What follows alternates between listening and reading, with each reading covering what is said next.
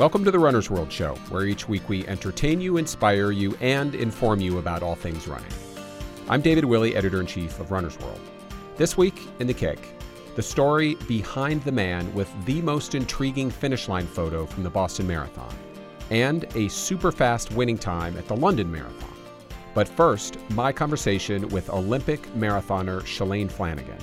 I spoke to Shalane at our Runner's World pop-up store on Boylston Street in Boston, the morning before the marathon.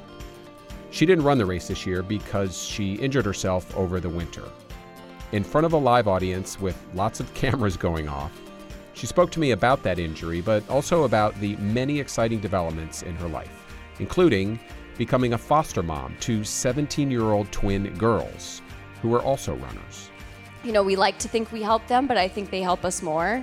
They're incredible. They're attached at the hip. They finish each other's sentences. They're the cutest things, and they love track. They think the 200 is really long. So it's like everyone's like, "Oh, you guys got this running connection." I'm like, "Well, yeah, but like 200 is like far for them." But you know, I show up to the track meets and I'm there and I support them and cheer them on. They just ran in Eugene this weekend. They ran the 4x100 and they texted me as soon as they were finished and they're like, "We're 5th in the state in the 4x1." And so I'm like, "Right on." This is great. So we've had a blast.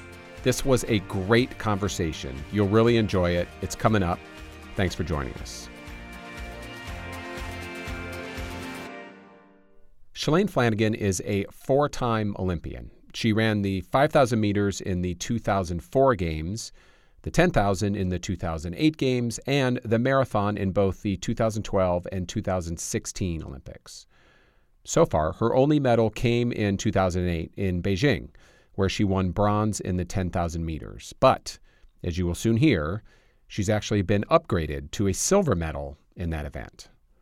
The lead up to her 4th Olympics was pretty dramatic. At the Olympic marathon trials in Los Angeles last year, Shalane suffered from severe dehydration. But her teammate and fellow competitor and friend, Amy Craig, helped her push through it. It wasn't until the final mile that Amy finally left Shalane's side to win the trials. Shalane held on for 3rd, finishing behind Desiree Linden. She bounced back, however, and had a great race in Rio, where she finished 6th in 2:25:26. As if training for the Olympics weren't enough, Shalane also co-wrote her first book last year. It's called Run Fast, Eat Slow. She wrote it with her friend and former college teammate, Elise Kopecky.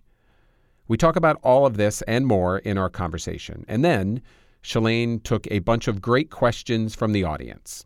And then after that, she indulged us in our version and our homage to the NPR quiz show, Wait, Wait, Don't Tell Me. We asked Shalane, as well as our chief running officer, Bart Yasso, and a member of the audience, to compete to see who knows the most about the history of the Boston Marathon. So, Shalane Flanagan, Olympian, Olympic medalist, Boston marathoner, local girl. Welcome back to Boston. This is the best weekend of the entire year. And Monday is my favorite day of the entire year. So I'm really happy to be here. I'm sad I'm not running, but I'm excited to be a cheerleader this weekend.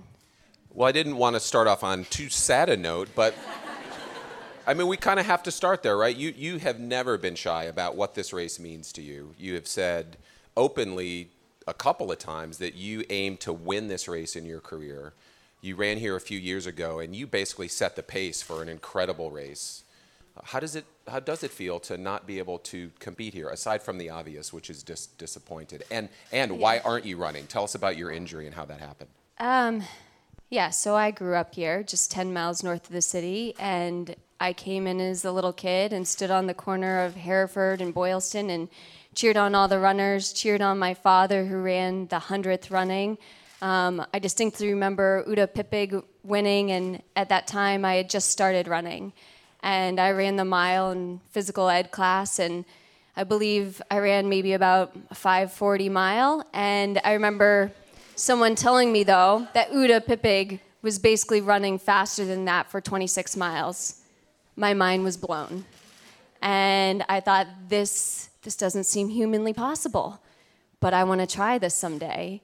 And I progressed throughout my career to get to the point where I could actually show up here and was invited here to be an elite athlete. But it all started just down that corner, down the road. So it's been a goal and dream of mine to just get here, and now I've even set my sights higher, and that's to try to win the Boston Marathon, and not just for myself, but for the community that raised me. And I think what makes Boston so special is the people. I feel like there's an intimate connection when you're running on the roads from Hopkinton to Boston. The people that are out there supporting the runners inspire the runners. It's a mutually beneficial relationship, and the runners inspire the people that are standing alongside the road. So it's just a very meaningful race to me. It's more than just a race. I think it changes lives. It's changed my life. And so I'm determined to try to win this marathon someday. But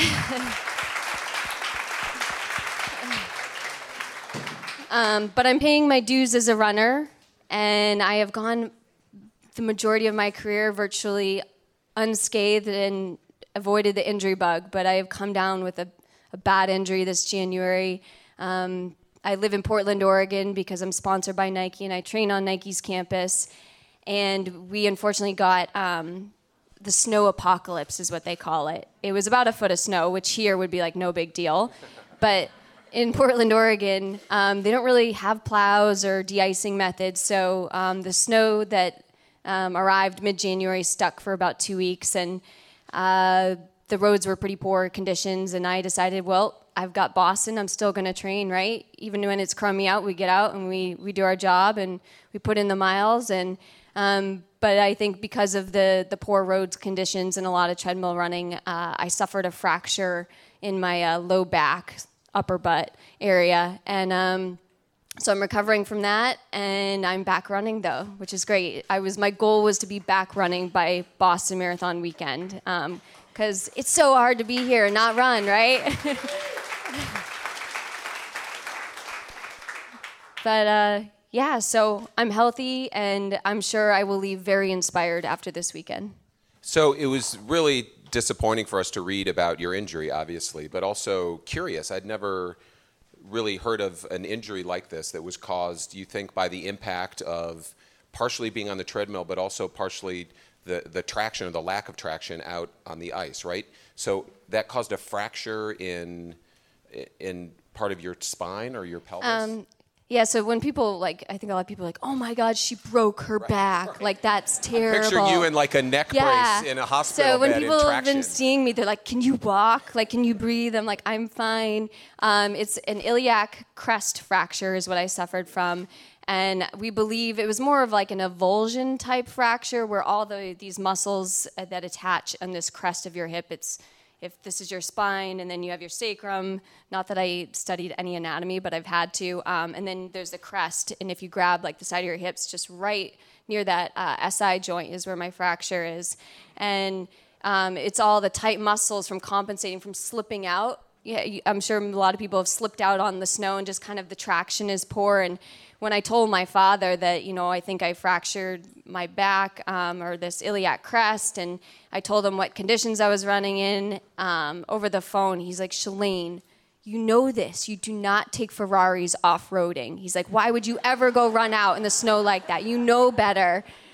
And so lesson learned. He's told me that for years. If anytime I go off, trying to be adventurous on trails, he's like, why would you do that? It's just not worth it. But yeah, so it's healed, but I do have to work on a lot of strengthening exercises, glute activation, a lot of things that I don't like to do. I had to get up an extra hour and a half before my run to do my drills so I could go run this morning, but it's a necessary part of the process. I actually wanted to ask you about that because I think the majority of runners probably don't spend the amount of time or energy on those kinds of things. And often when we get injured, it's when we learn how important they are. Have you had that experience? Have you been reminded how critical stuff like that is? And will you continue to do it going forward, do you think? Yeah, I'm reminded that I am human too, and I do have to do the little things. I've been very lucky that I've been able to just do my normal routine that my coaches give me and core routines and not really had to do much else outside of the normal program.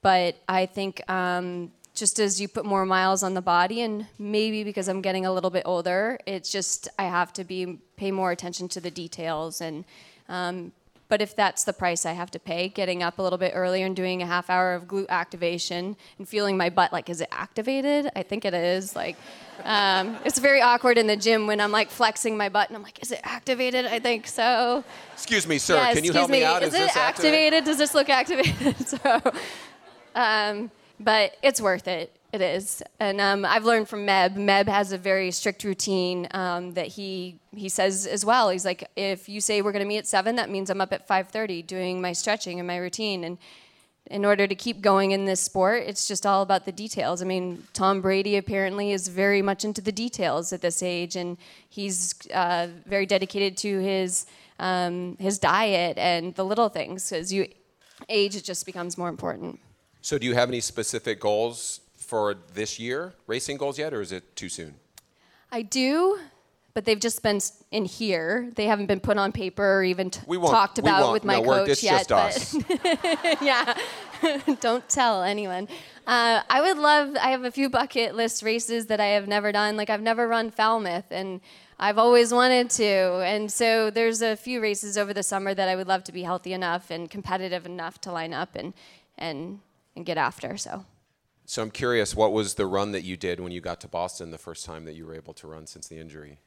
Of course, along the Charles, right? I had to see all my runner friends and soak up the skyline, take a visit and look at Sitco, and just, soak up the marathon experience. And that's being out along the river with all the runners. And how many trips to Dunkin' Donuts? So far? Yes. 5. I got here Friday night, by the way. So, would you like to explain your Dunkin' Donuts addiction? It's part of the Massachusetts culture. I don't know. It's just, you won't catch me at Starbucks this weekend, that's for sure. So I know how dialed in you are when you're racing, especially here, but you mentioned a few minutes ago how special the connection is between the runners and the fans along the course. Can you remember any specific experiences or interactions that you've had over the years and why they felt different than the kinds of things that happened to you at other races compared to Boston? My first Boston was 2013, and I distinctly remember along the course in Newton on the hills when instead of my head looking up, I was suffering and my head was looking down at the ground, and I noticed all these chalk drawings that the neighborhood kids come out and they write messages to the runners. And I remember there being all these messages, and I've never run the Boston Marathon yet, and there's all these messages to me, personal messages along the course as I'm running. And I thought, I better have the race of my life today. This is so cool. And then to also, just as you get closer to the city, it just gets more intensified. And people are leaning out into the streets, trying to get close to you. And I felt like, I remember one man distinctly like yelling in my face and almost like spit hitting me. And I'm like, this is the greatest race ever. This is so cool. So those are some of my favorite moments. I remember in 2014, as I'm leading a huge pack of women behind me, there was a little kid, I think around mile 10, who was on a scooter, like a push scooter, and he was trying to keep up with the lead pack of women. And he looked over at us and he goes, "Whoa, you guys are going really fast." Like, he couldn't keep up with us. And I like chuckled to myself because I was at the time the only American in this lead pack and a trail of East Africans behind me. And I was thinking, I wonder if they knew what he just said. And I laughed out loud, like thinking, this is great. Like, trying to soak up. There's little moments. I'm very serious when I race, but there are little moments that just catch my attention. And I'm like, that's a golden moment. I'm going to savor that one. So another tough question. How will it feel to you, do you think, if either Desi or another American becomes the first American woman to win here since Lisa Rainsberger? I know how badly you want to do that in your career. I will have to be the bigger woman on that day.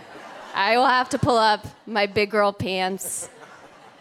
There will be tears of joy, but also tears of sadness because I want to be that person as well. But I think ultimately it will show that I'm capable of it too, and it will give me hope. I remember when When I was more of a track runner, when Kara Goucher medaled at the World Championships the summer before I won my Olympic medal, and seeing her medal gave me the confidence to have the self-belief that I could do it as well. So I may not be the next woman to win Boston, but hopefully I will win Boston at some point. So, I think for some reason, I'm just not meant to run this year. I don't know why. I'm trying to figure that out. But I'm hoping that there's some delayed gratification and a reason for it down the road. But I will be the first one to give the American woman the biggest hug and kiss. It would be completely inappropriate, but it'll be well meant, well intended. I don't doubt it at all. Okay, so since you were in Boston last, you've had an incredible year, an incredible 12 months, including the Olympics, including you published a book with Elise Kopecky, published by Rodale, the parent of Runner's World. It's a terrific cookbook. And there's been a lot of other stuff going on in your life. You became a foster parent with your husband, Steve. And I also want to ask you about the doping-related stuff. Your Olympic medal actually got upgraded. Silver. Silver medalist. I just got Shalane to say Flanagan. that. The first time I got to say that was here. I was like in a cab, and this guy was like, "So you're a runner?" And I'm like, "Yeah." And he's like, "Oh, you're pretty good." And I'm like, "Yeah, I was pretty good." And he's like, "So did you medal in the Olympics?" I was like, "Actually, I did." And he's like, "Oh, well, what'd you get?" And I'm like, "A silver medal." I never said it out loud to anyone, and I was like, "Whoa, that's really awesome." What did he say? Yeah, he was like, "Right on, good job." Yeah, so that was pretty cool. And then I saw it in print for the first time the other day. I was doing an event with a sponsor, Hot Shot, and they're like Olympic silver medalist. I'm like, wow. So. Well, there are so many things wrapped up in that, right? Mm-hmm. Doping in the sport. I know that there are issues around your Boston Marathon in 2014, right? Yeah. Where you led that race. You set the pace. You enabled many other women to run as fast as they did, and we now know that at least one of them, Rita Jeptu, was busted for doping during that race. One of the things that seems to me that is so difficult for athletes who are in your situation, there's suspecting that this is going on, or maybe knowing for sure that this is going on in the moment, but then there's also when you do get upgraded, you're robbed of that experience of standing on that. You didn't get to stand on the podium and have a silver medal put around your neck. No, but I did get to stand on the podium. I always feel the worst for the athlete that never stood on the podium at all. Right. So I feel fortunate I was actually on the podium. It's that fourth place finisher that never had that moment. But yes, yeah. So how were you informed that you had been upgraded to a silver medal? Through social media. Really? You just heard it through the grapevine? Well, so 2 years ago, Chris Chavez, who works at Sports Illustrated, had contacted me and said, "Listen, I've been made aware that the woman from 2007 who was a silver medalist, Evelyn Gossi, she's tested positive." And I was celebrating, thinking this is amazing. You know, Kara's going to be upgraded. I'm going to be upgraded. A British woman, Joe Pavey, was going to be upgraded. Lynette Masai behind me was going to be upgraded. So it was huge. And then it was crickets for 2 years. And then I just found out a couple weeks ago that it was official. But yet I was never contacted by anyone official. It was like Runner's World letting me know, which is great. I appreciate it. But we're here for you would think that like I would be contacted by the USOC or WADA, the World Anti-Doping.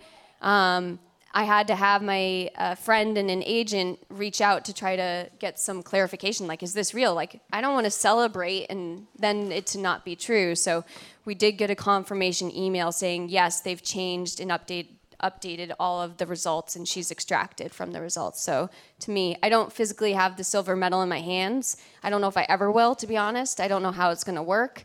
I don't know if they go to Turkey and take it from her out of her home. I'll go do it. But they haven't asked me to yet.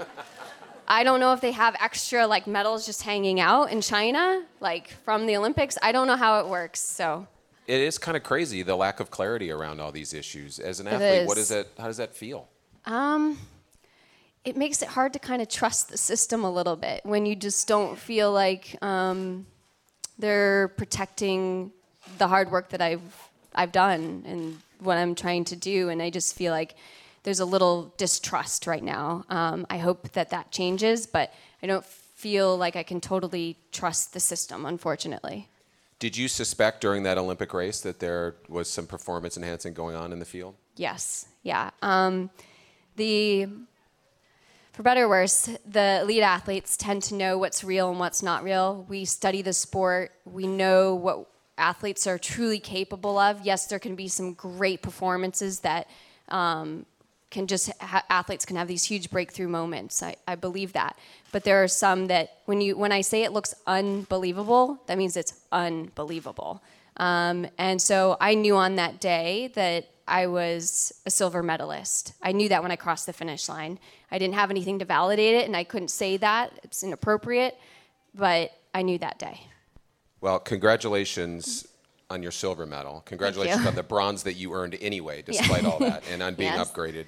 Sorry it happened the way that it did. And I also want to say congratulations on Rio, the Rio Olympics. Mm-hmm. You ran a phenomenal Olympic marathon, and I know how proud you are of that effort and of the team. Amy Cragg and Desi Linden were there as well. Can you talk a little bit about that experience and explain how perhaps that may have been just as important and fulfilling to you, even though you didn't win a medal in the Rio Games? Maybe I will at some point. Right. What time is it? I know. We'll talk in 10 years. We'll see. But it was my fourth Olympics, and it was a very, very special Olympics to me.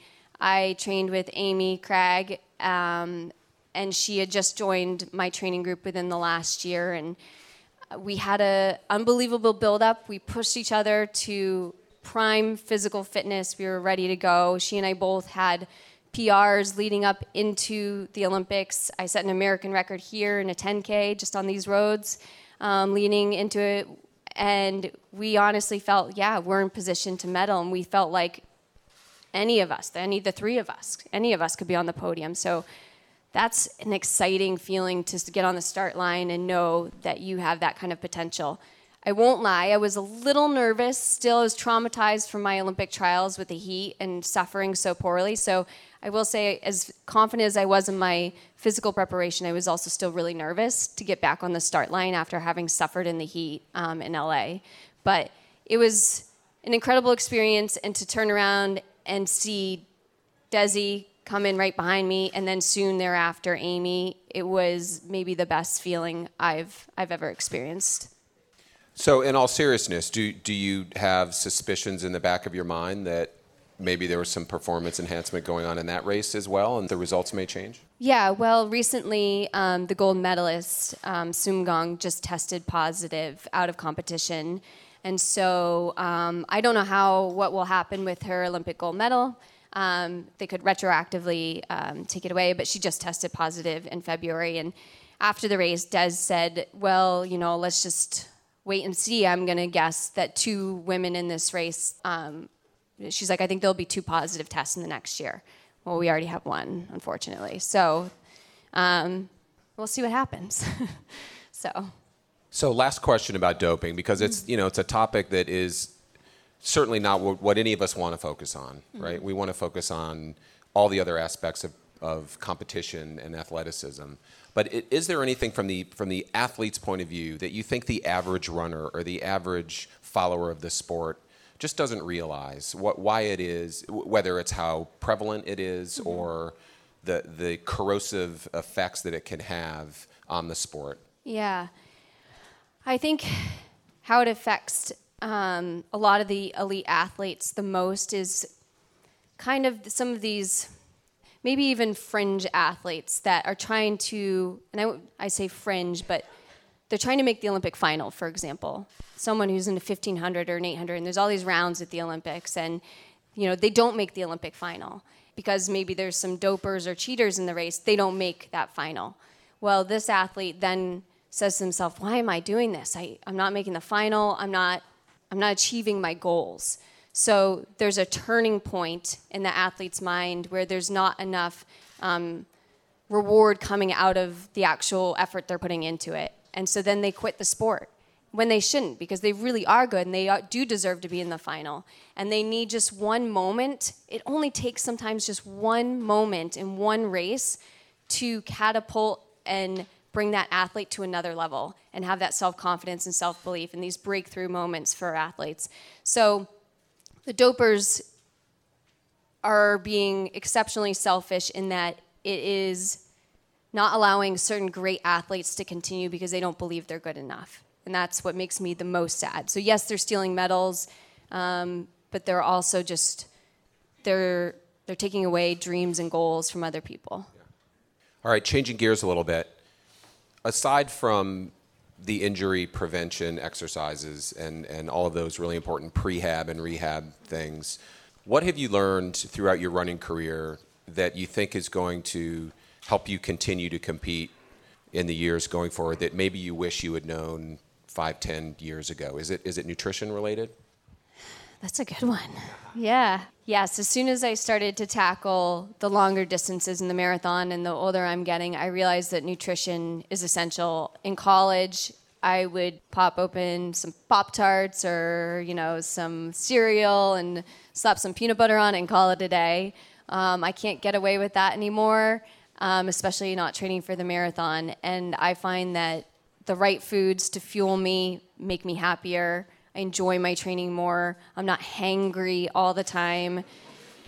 And I've learned how to cook for myself, which is huge. And how did that lead to Run Fast, Eat Slow? Did your feelings about nutrition form and then you decided you wanted to do a book with Elise, or did all of that kind of happen in tandem? The idea for this cookbook was born over my kitchen table. Elise had been living in Switzerland and realized that how the Swiss were eating was actually making her healthier. She had suffered from athletic amenorrhea basically almost, most of her college life and then post-college, and was told that maybe she'd never have a baby. And you guys were friends and teammates at North Carolina. Yes. So we were friends and teammates. We've been friends for 17 years now. But over dinner at my house, she'd just come back from culinary school in New York. So while we were having this delicious meal that we had cooked together, I expressed my goals of trying to train for my 4th Olympics, but that I felt depleted and hungry all the time and just didn't know if I had the energy to do it. And she expressed her desire to start a family and how she felt like changing her diet while she lived in Switzerland really made an impact on her health and her life. And she started sharing some ideas of how I could adjust my diet and how I was eating to have more energy and to feel better. And it was kind of information that was kind of mind-blowing to me. She said to incorporate more fats and maybe that I need a little bit more butter in my life. And I'm like, what? You're kidding me, right? Like, butter? And she explained why, and we explained in the book why butter is so great and all these healthy fats. And we grew up in this low-fat, non-fat era, and come to find out I was doing it all wrong. And so she worked with me on adjusting my diet, and I tried out some new recipes that she had given me, and I said, Elise, we have to share this information. There's so much misinformation and runners eating maybe too many bars and falling victim to the quick, easy fixes. And I'm like, we need to get people back in the kitchen, and we need to get them to cook for themselves and fuel themselves. And so that's how the idea was born, and now we're actually working on our 2nd book. So, yeah. Congrats.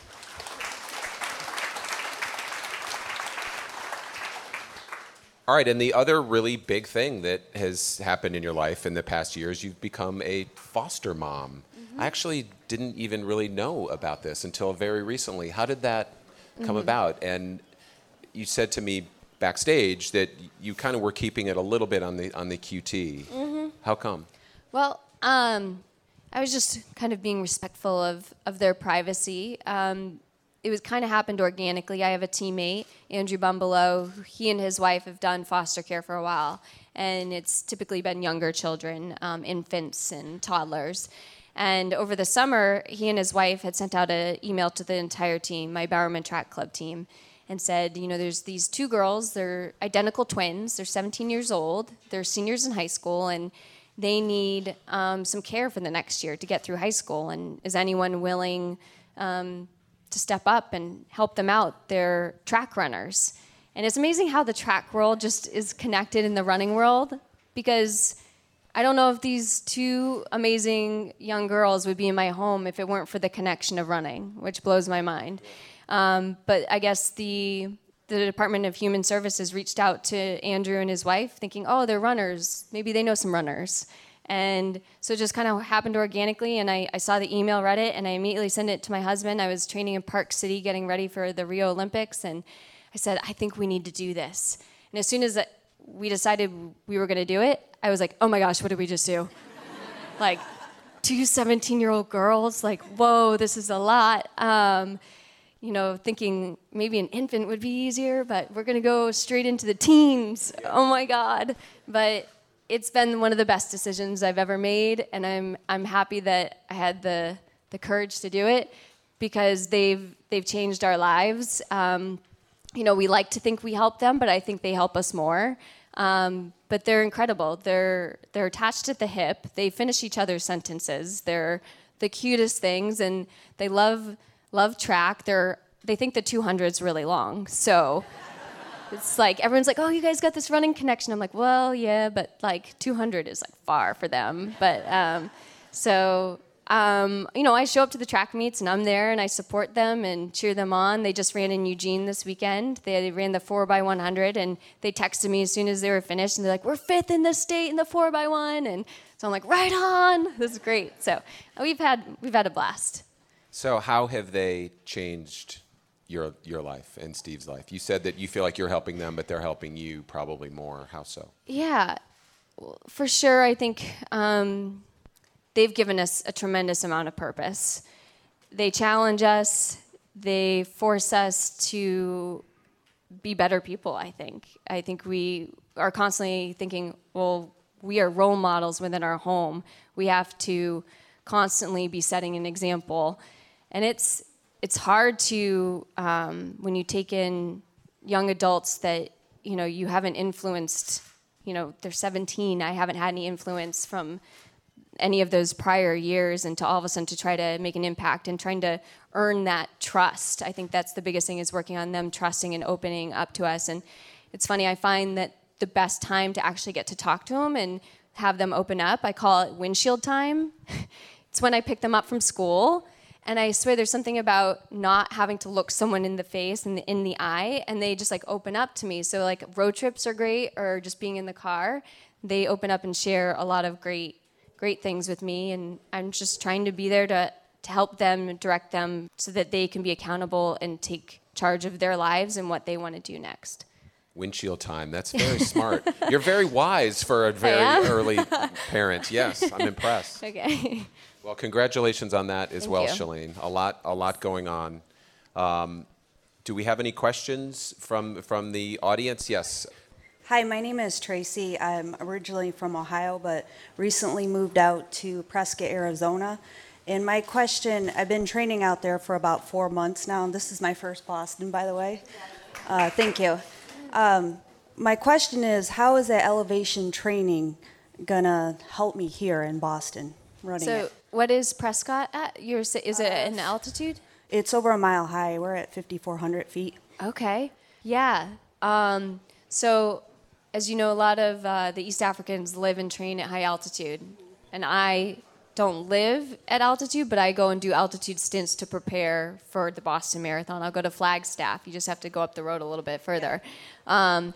So there are definitely some physiological changes that the body makes. When you go to altitude, you'll be producing more red blood cells.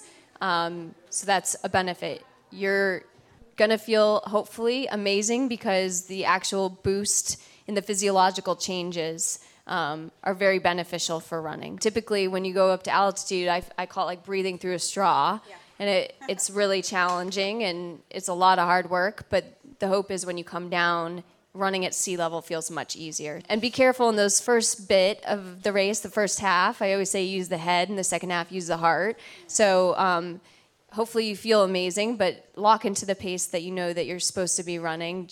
Don't maybe get too carried away just because you feel so unbelievable with those extra red blood cells. Everyone's jealous in here. They're like, what? But yeah, so you should feel great. Thank you. Good luck. Hi, my name is Riley Pistolnik, and I'm from Boca Raton, Florida. And at what age did you dream of becoming an Olympian? Yeah. I think my parents were both runners, and I didn't really know how good they were, though. Apparently, my mom was like a world record holder in the marathon. Neither of them went to the Olympics, though, but I always knew I wanted to be a runner and a great runner. I don't think I really started dreaming of the Olympics until I started running, though, and so that was probably age like 13, 14 is when I started to get into running. And I got into running because we would have these physical fitness tests in school, and I would beat all the boys, and I was like, this is a really cool sport. I get to beat boys. So I don't remember like a distinct moment being like, I want to be an Olympian, but I knew I always wanted to be a really good runner and beat as many boys as possible. Does that sound familiar? Yeah. Okay, next question. Hi, Jeremy Rosenthal from Bloomington, Indiana. Going back to your the Olympic trials experience, I think it was really inspiring to see, how you and Amy work together and just the drive that you had the last few miles. So, question is kind of two parts. What was kind of going through your mind to get you through those last few miles, as difficult as it was? And what advice would you have for somebody maybe tomorrow when things are getting a little difficult towards the end? Yeah, that's a great question. Well, I think the first key to getting through the tough parts is knowing that running is painful, like admitting that in the start line, like running is hard and running is painful. And there's going to be a moment where it's kind of like this fight or flight, and you hope that you fight. Like, that's what I'm always most nervous about on the start line is like, am I going to have what it takes in that moment, in that decisive moment when everything accumulates and it's like crucial to make the right decision and to push through the pain and not succumb to it and let into it? Because it's always easy, like, oh, I could just back off the pace right now and I'd feel a lot better. But instead, I'm going to keep pushing and I'm going to feel really awful. And how am I going to handle that? How am I going to get through it? And I don't think I have one technique for it.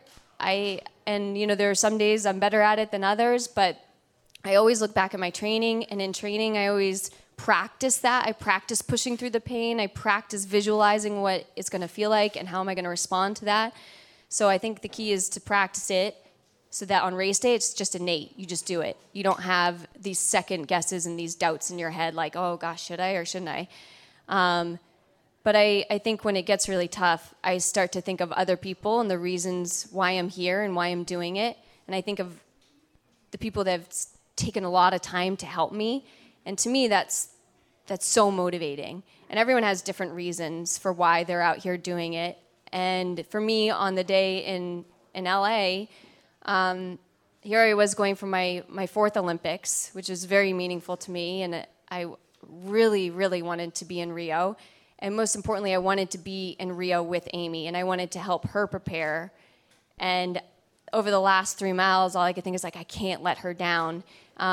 She had a rough spot in the race, and I talked her through it. We talked through it. And then, what do you know, as soon as she got through her rough patch, I hit a really bad rough patch. And she talked me through it. And I told her, I was like, Amy, I'm not doing well. And I was like, I think you just need to go, like, take off. Like, I'll get through it. And she looked at me and she just knew it was really bad because I never, ever say anything like that. Like, even in training, I never complain. And so she knew for me to say that was really, I was having a hard time.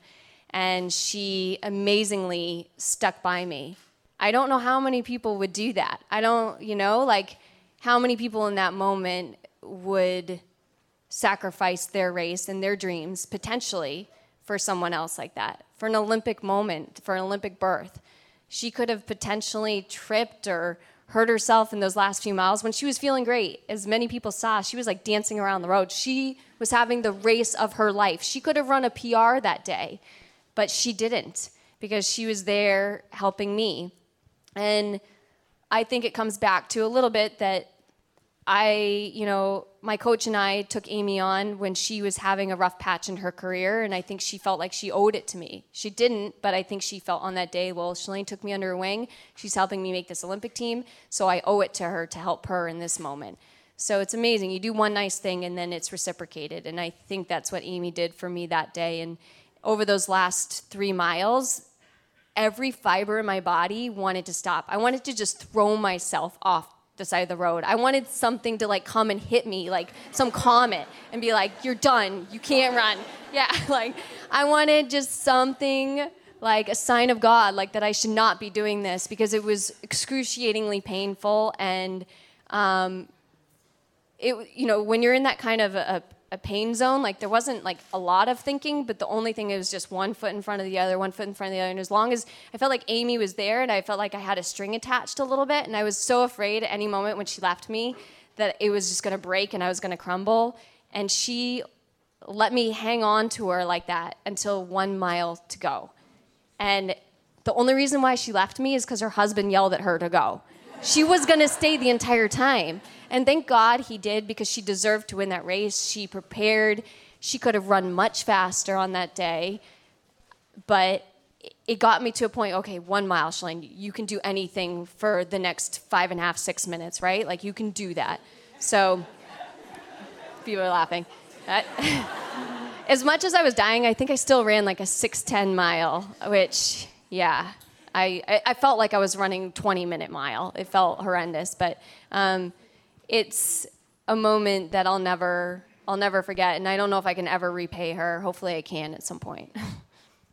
Yeah, that was a great moment. We probably have time for one more question before we begin our quiz. Hi, Shalane. My name's Scott. I'm from South Jersey. I had a question about, I guess, doping and cheating in general. I think cheating's been in the news a lot recently at the elite level with the doping, but also at the amateur level with people sneaking their way into Boston using bib mules and all kinds of other course cutting. Yeah. But I guess at the elite level, do you think there are enough deterrents / consequences in place, or do you think the risks are always going to outweigh, or the rewards will always outweigh the risks? Yeah, I think that's the biggest problem, and why it's not deterring enough athletes from cheating is because the slap on the wrist is you just can't compete. None of the prize money is forced to be given back, maybe not even the medals. They also get to keep, up until that point of when they're caught, they get to keep all those titles. So say, someone who doped won Boston 10 years ago, well, they're still the Boston champion. They could have been doping, they just didn't get caught during that time, potentially. And there's not enough slaps on the wrist by the surrounding entourage of those athletes. So you have these coaches and these managers who are, in my mind, somehow aiding these athletes. I don't believe these athletes are just doing it on their own. I think these coaches and managers know about it. If I were to cheat and dope, I think my coach would know. He'd be like, why are all of a sudden you so good? Why are you so amazing now? Like, you were turd yesterday, why are you so great now? He would know. And so what I'm saying is, though, it needs to just be more than just the athlete. I think the athlete and the entourage all need to be affected. Everyone who's associated with that athlete needs to then have some type of penalty, whether they're also taken out of the sport for a few years because they are associated and supporting that. So yes, my answer is there's not enough being done clearly to deter the athletes from cheating. Okay, I'm sorry we didn't get to all those questions, but now we are going to do our first ever, Oh, no. We don't even have a name for this thing. Is this multiple choice? Yes. Oh, thank God. So, first of all, Scott Douglas, our contributing editor, who is the resident genius about Boston Marathon trivia and other things, has come up with these questions, and he's going to ask the questions to Bart and Shalane. And let's pull someone from the audience. Is there an audience member who would like to take part in this quiz? Come on up. Hey, what's your name? Jill Stanley. Okay, so Scott will ask the question, and it's multiple choice, okay? And if you think you know the correct answer, raise your hand. I'll decide who raised his or her hand first. And there will be prizes at the end, depending on how well you do. And again, This is all Boston Marathon specific trivia. First question. Where did Bill Rogers get the shirt he wore during his first Boston win in 1975? A, it was the race shirt from the 1974 Boston Marathon. B, at the Runner's World pop-up store. C, he found it in a trash can. D, he borrowed it from another runner because he forgot to pack one. Oh, I think you. C, he found it in a trash can. That is correct. Hey, ding, ding, ding, ding, ding, ding, ding. Jill. The ringer Good from the job. crowd. Bill, he found it was a mesh shirt, and he hand wrote Greater Boston Track Club on it, and he broke 210. He was a little better off than when he won the next 3 times. He had a Bill Rogers singlet on. Yeah. So when you leave here, check the trash cans on the way out. Yeah. Could be winning tomorrow. All right, Shalane. Jill's got one up Okay. on us. After his 4th Boston win in 1948, what did Gerard Coty do before speaking to the press? A, pass out. B, have a drink and a smoke. C, eat what was then the traditional post-race meal of beef stew. D, autograph copies of the Runner's World that he was on the cover of. That's got to be C, the stew. Anyone else? Shalane, would you like to steal? I like the answer B. B. So. B. Gerard Coty of Canada. He won Boston in 1940, 43, 44, and 48. After his 4th win, he told the press, gentlemen, one beer, one cigar, then we talk about the race, eh? Oh. All right. All right. Good one. Last one. What did Joan Benoit do halfway through the 1983 Boston Marathon? Oh, she knows it even before the end. Red Sox hat. She was wearing a Red Sox hat. Halfway through. A, stop to tie her shoe. B, stop for an interview with Runner's World. C, throw up. D, pass the halfway mark faster than what was then the world record for the half marathon. Ooh. D. Is it D? D, yes. Wow.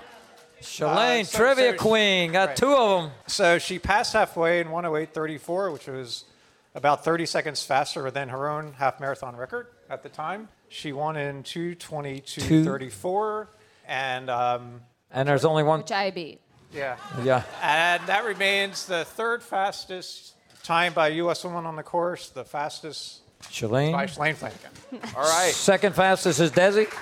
It's Desi. Desi is the second fastest, and then Joni the fastest. Thank you for joining us here, Shalane. Good job winning the quiz, and thanks for doing the interview. Yeah, thank you. Thank you.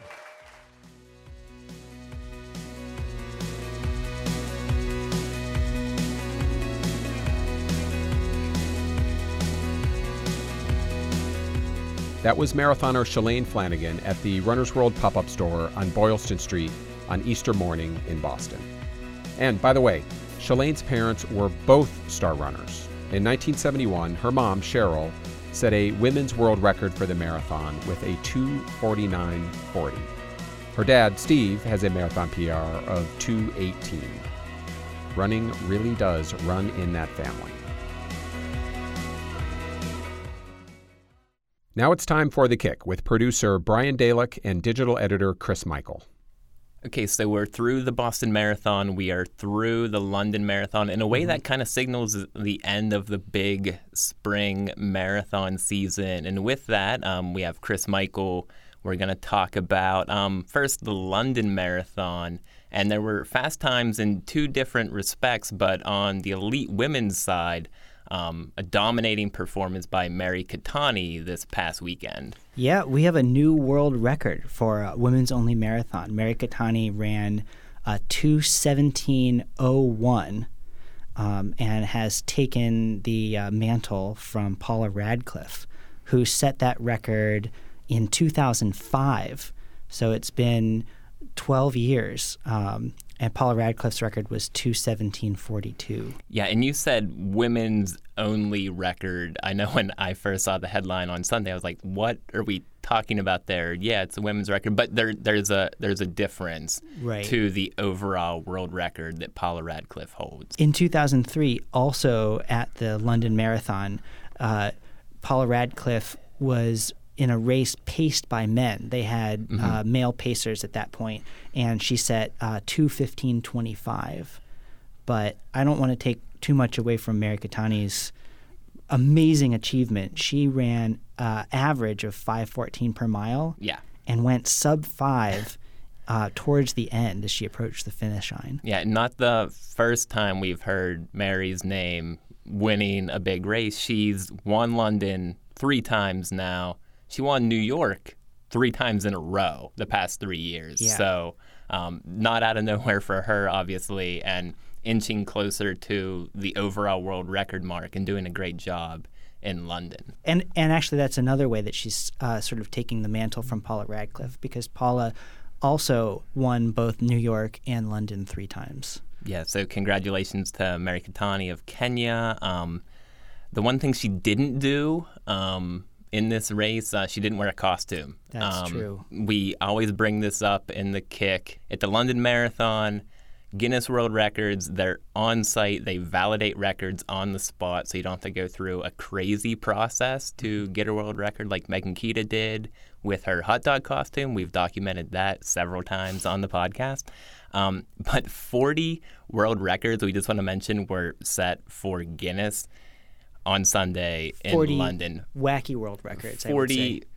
Dumbfounding world records of people putting themselves through weird costumes just to get a little plaque with their Guinness record. And I have to say that, I mean, some of these are astounding, just not only because the costumes are funny or strange, and there were those, but also because some of these things were really feats of strength in a way. Of strength, yeah. I think one of my favorites was, Ben Blows, who just ran the fastest marathon carrying a household appliance.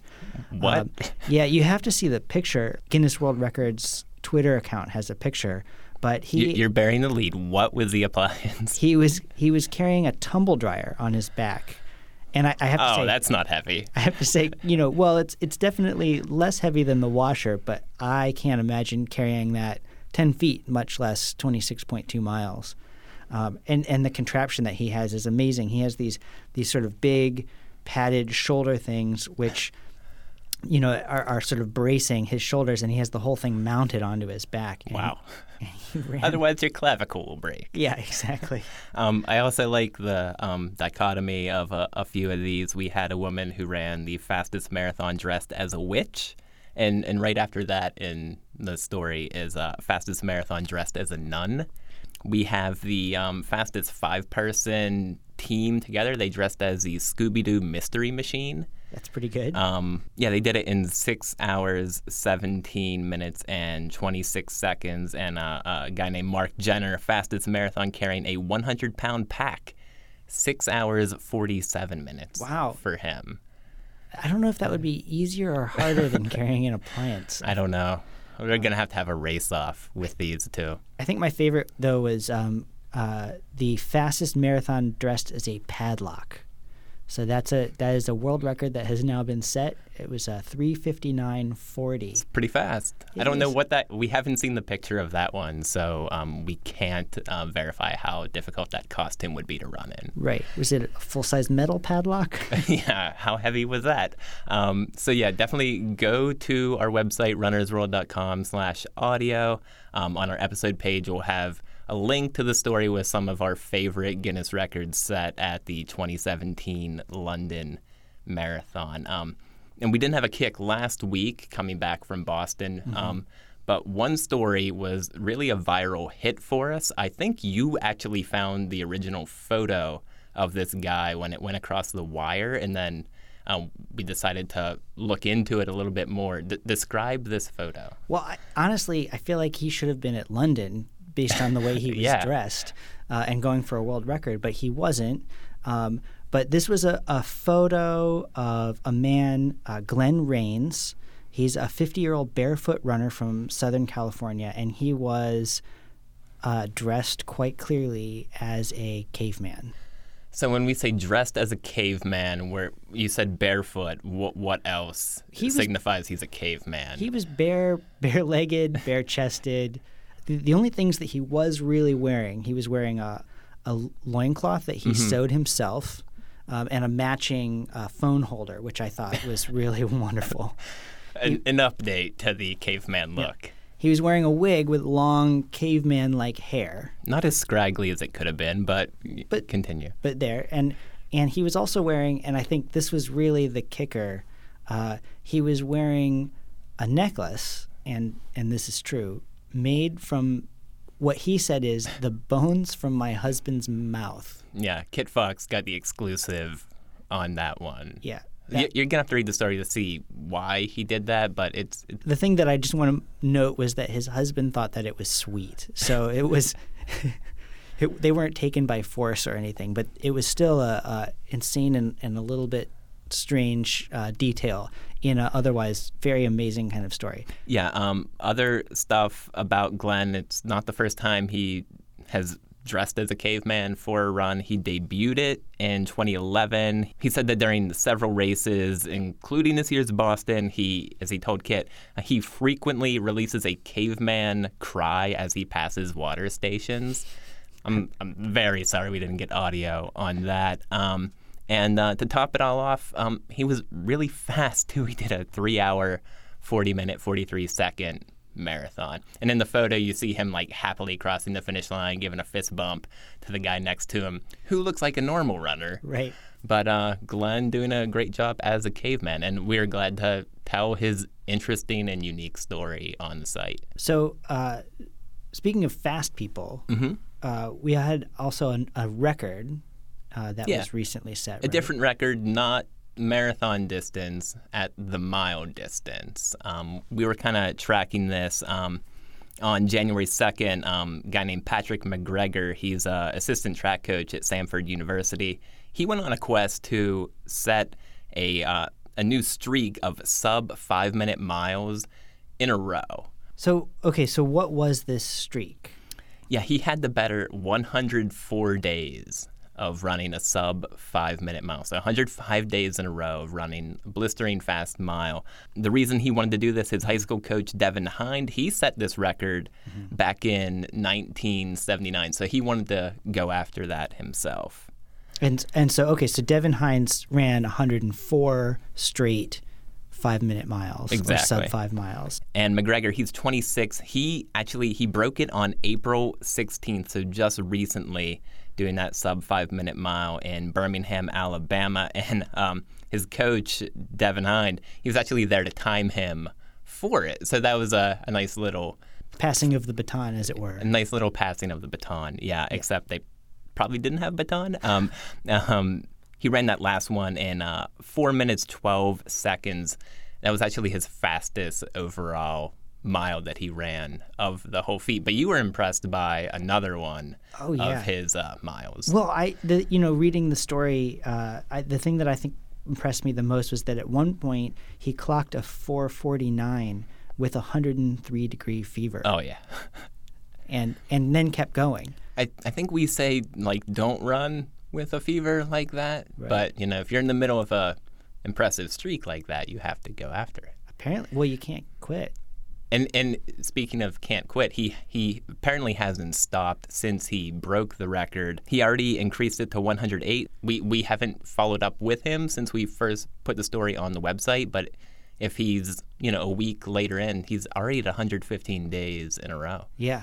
So what's the over-under on how long he keeps this going? A year? Do you think he takes a break in a year, or do you think he stops? I don't know. I would say over 200, but I don't know if I'm willing to say past that. But I think he'll keep going. If he's willing to run with 103-degree fever, he might go. I'm going to say over 275. Okay. Yeah.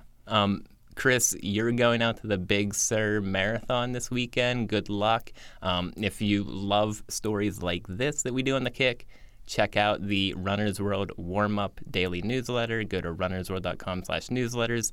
You write up the warm-up every day and give us a little insight into the running world. So thank you for that. Thank you, Brian. Okay, before we go, I just want to thank all of you who submitted your Why I Started Running stories for the special Boston bonus episode of Human Race, our sibling podcast. It was really hard to choose from the dozens of fantastic submissions we received, and we are so grateful to everyone who took the time to tell us their stories. If you haven't had a chance to yet, please take a listen to that show. Again, it's the Boston bonus episode of Human Race. Okay, that's it for our show this week. Thanks, as always, for all your comments and ratings. We are always using your feedback to create a better show. I'm David Willey, Editor-in-Chief of Runner's World. This week's show was produced by Sylvia Ryerson Christine Fennessy, and Brian Dalick. Be sure to join us next week for my interview with Nike CEO Mark Parker. Mark doesn't give many interviews, so it was a unique opportunity to talk to the man who oversees what is arguably the most influential company in the sport of running. We talked about the upcoming effort to break the 2-hour marathon barrier and about Mark's own pretty fascinating running life. It was a great conversation. You won't want to miss it. So thanks for listening. We'll talk to you next week.